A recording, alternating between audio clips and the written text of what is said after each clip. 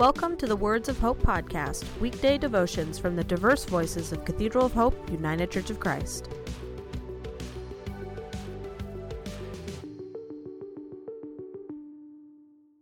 The devotion for today, Friday, August 13th, was written by Charlie Rose and is narrated by Tyler Goodbarron. Today's words of inspiration come from John 14:6. I am the way, the truth, and the life. Hear today's words of hope. I have great news. This will absolutely make your day. It's the kind of informative breakthrough that's not only life-changing, but will end all your troubles and anxiety and... Okay, enough. Here it is. Ready? Santa Claus is real. Wait, what? Yes, it's true. The world has finally awakened to the reality that if you think about and repeat a lie often enough, it's real. And another thing, pop culture reference here. The mayor in the old Jaws movie was correct after all. There was no shark.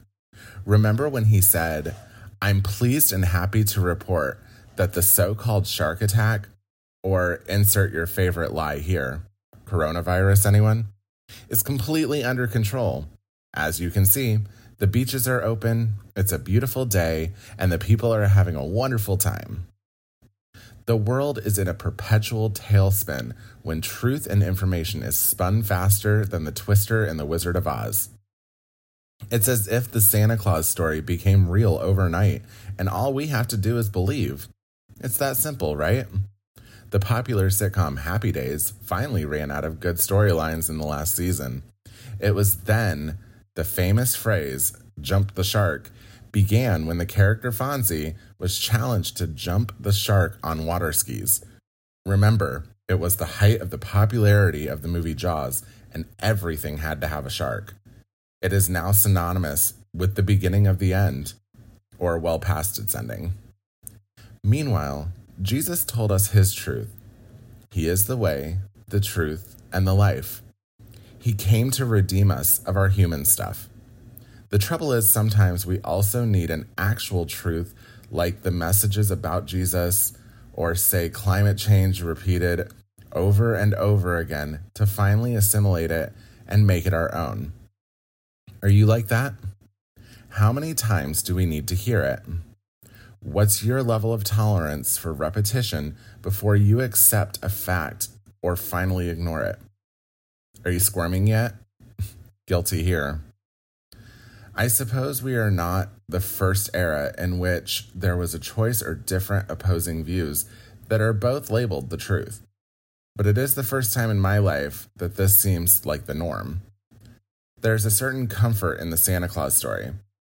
It's a simple tradition that really doesn't harm anyone and adds a magical element to our childhoods. As we grow up, we realize that it is a metaphor about giving and reminds us Jesus gave the ultimate free gift, no further action required.